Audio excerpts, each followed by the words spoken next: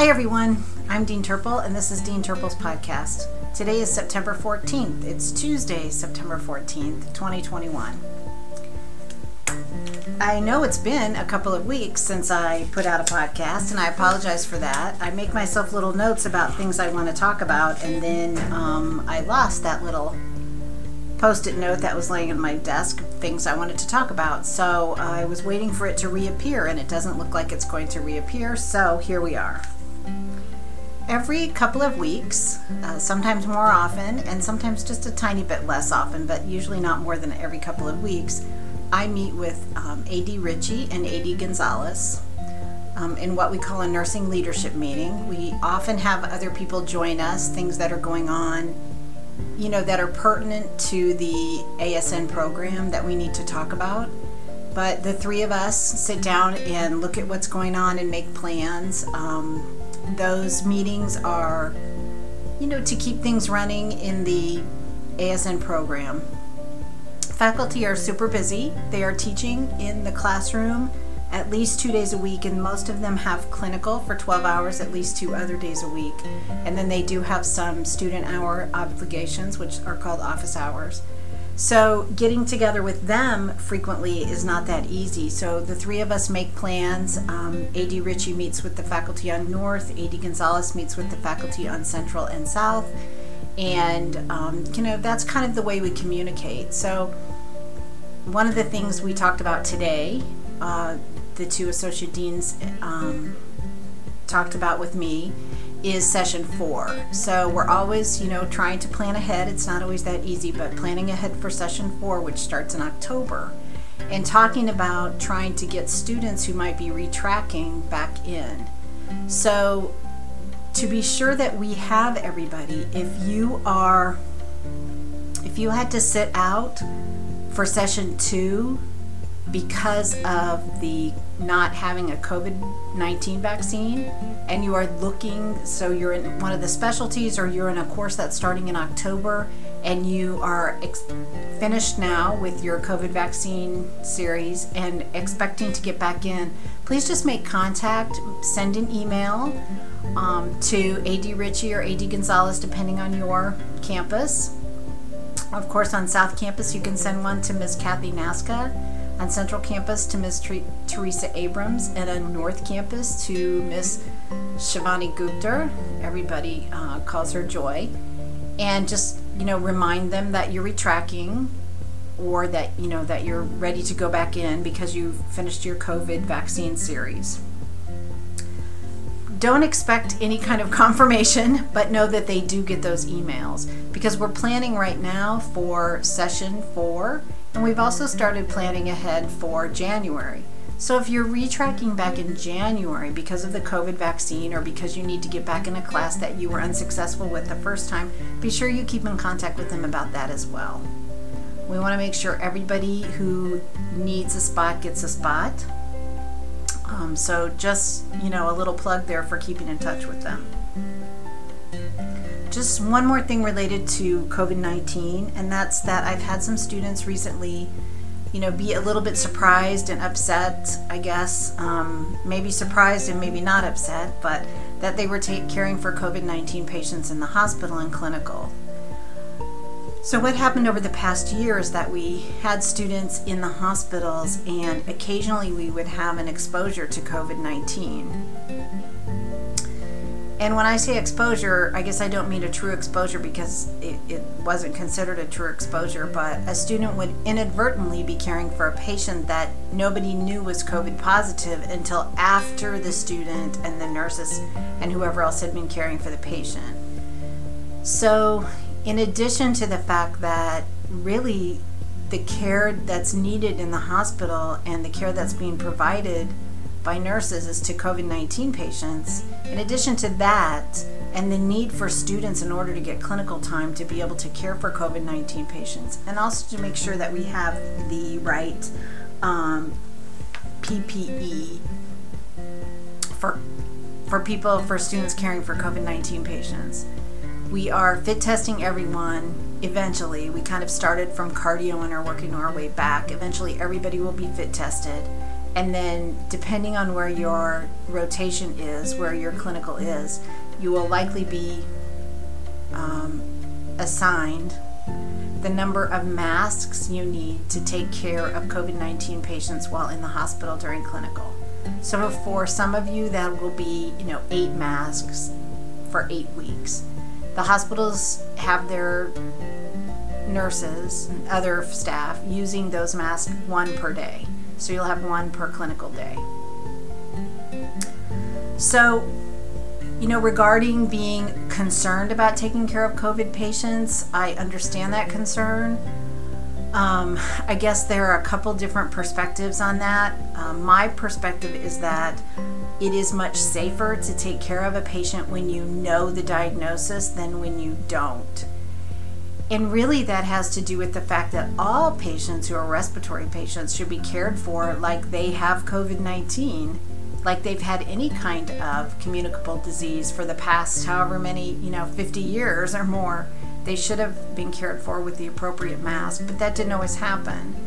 And when we were meeting this morning with Ms. Gonzalez and Ms. Ritchie, we talked about the fact that the 3 of us really were starting our nursing careers around the time that HIV became prevalent or even known. And people were concerned about taking care of patients with HIV. And it turned out that nurses who were caring for patients who had a known HIV were much more careful and had many fewer exposures. And that's the way it is with COVID-19 too. It's always safer when you know what the patient has. And it's just sort of human nature to be more careful when you know what the patient has.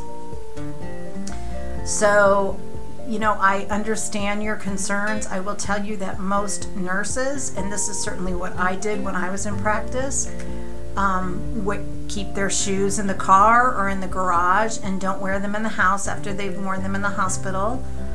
Many nurses take off their scrubs before greeting any family members. For those of you who might live in a house that has and you park in a garage or you go into a garage, maybe that means changing clothes in the garage before you go in the house and showering right away. For other people, that means maybe going right in and changing scrubs and taking a shower, changing out of scrubs and taking a shower, and then maybe even keeping those scrubs separate from your other clothes until they're laundered. That's sort of just what people do. Don't take your supplies inside of your house, or wipe them off with alcohol wipes before you let anybody touch them or before you take them in and lay them on your counter in your house, like your ID, like your stethoscope.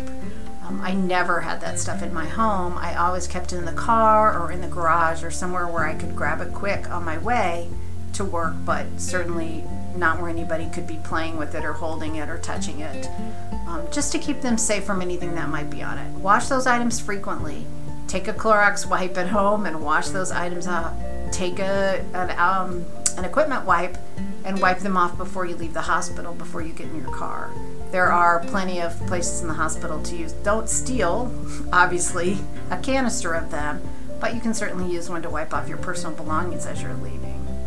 Clean everything really thoroughly. And know that really there isn't going to be a choice, unfortunately, in who we take care of. And many times we don't know what people have until after we've taken care of them. So it's good to know up front and treat everybody the same. Treat everybody like they could potentially have COVID. So that's all I really wanted to say about COVID-19. If you're on the waiting list because you missed the cutoff for the vaccination, or if you have declined the vaccination, you need to be in touch with your associate dean. So if you've not taken the COVID-19 vaccine, if you have no plans to take it, you should make an appointment to chat with your associate dean about where you are, where you're going, what the options are, okay? So this isn't something you should do via email. You should make an appointment to meet with them via Zoom, via Teams, or in person, to really talk with them about what your concerns are and what your plans are and how we can help you move forward. We're in almost the middle of the term, right? So maybe we are in the middle. So many of you have had at least two tests in your courses, and maybe you're struggling just a little bit, I hope as many of you as possible could make it to Professor Varghese session on critical thinking in nursing school exams last week. We have another one coming up. Won't really help you that much. It might help you. On October 4th, you shouldn't have your final exams until the next week. So I just emailed everybody. I hope you'll share that with maybe your peers and your classmates who are not currently in class.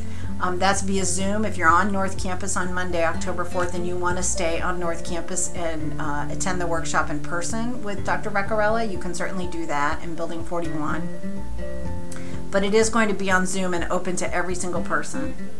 I just want to remind you that as well, there are tutors in the Academic Success Centers, and you can meet with them remotely.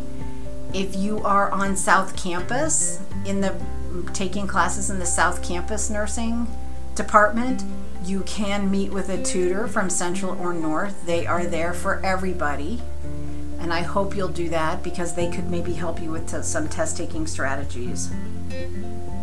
Remember that I really I place high value on learning some personal test-taking strategies, like developing some habits, developing some rituals around taking tests to keep you calm, to do the same thing every time. I read a very interesting article a couple of weeks ago that nursing students tend to have more stress from the act of taking the test than from actually not knowing the material. So many of you know the material, you might be letting your stress get in the way of that. So I just encourage you to focus on some stress management techniques, developing rituals, and we can certainly talk about that if you need some assistance with that. It's been really exciting for me to hear about everyone's clinical, and I've gotten such positive, feedback from students, and talking about the things they've been doing in clinical. It really makes me happy. I'm so proud of all of you. Just the other day I had a faculty member talk on South about how great the students were about helping out, just even moving little things around and in the lab, and it was just really heartwarming to hear. So I just want to tell you thank you so much. I'm so proud of all of you. You're doing a great job, and I look forward to meeting up with you. Don't forget that I have student hours on Thursdays. Always happy to chat with you. There will be some upcoming Thursdays where I'll be busy because we have stuff going on, but most of the time I'm available during student hours. And if I'm not, get in touch with Ms. Mohammed, my colleague, and she'll set you up a time to meet with me. Everybody have a great week. Keep doing a great job.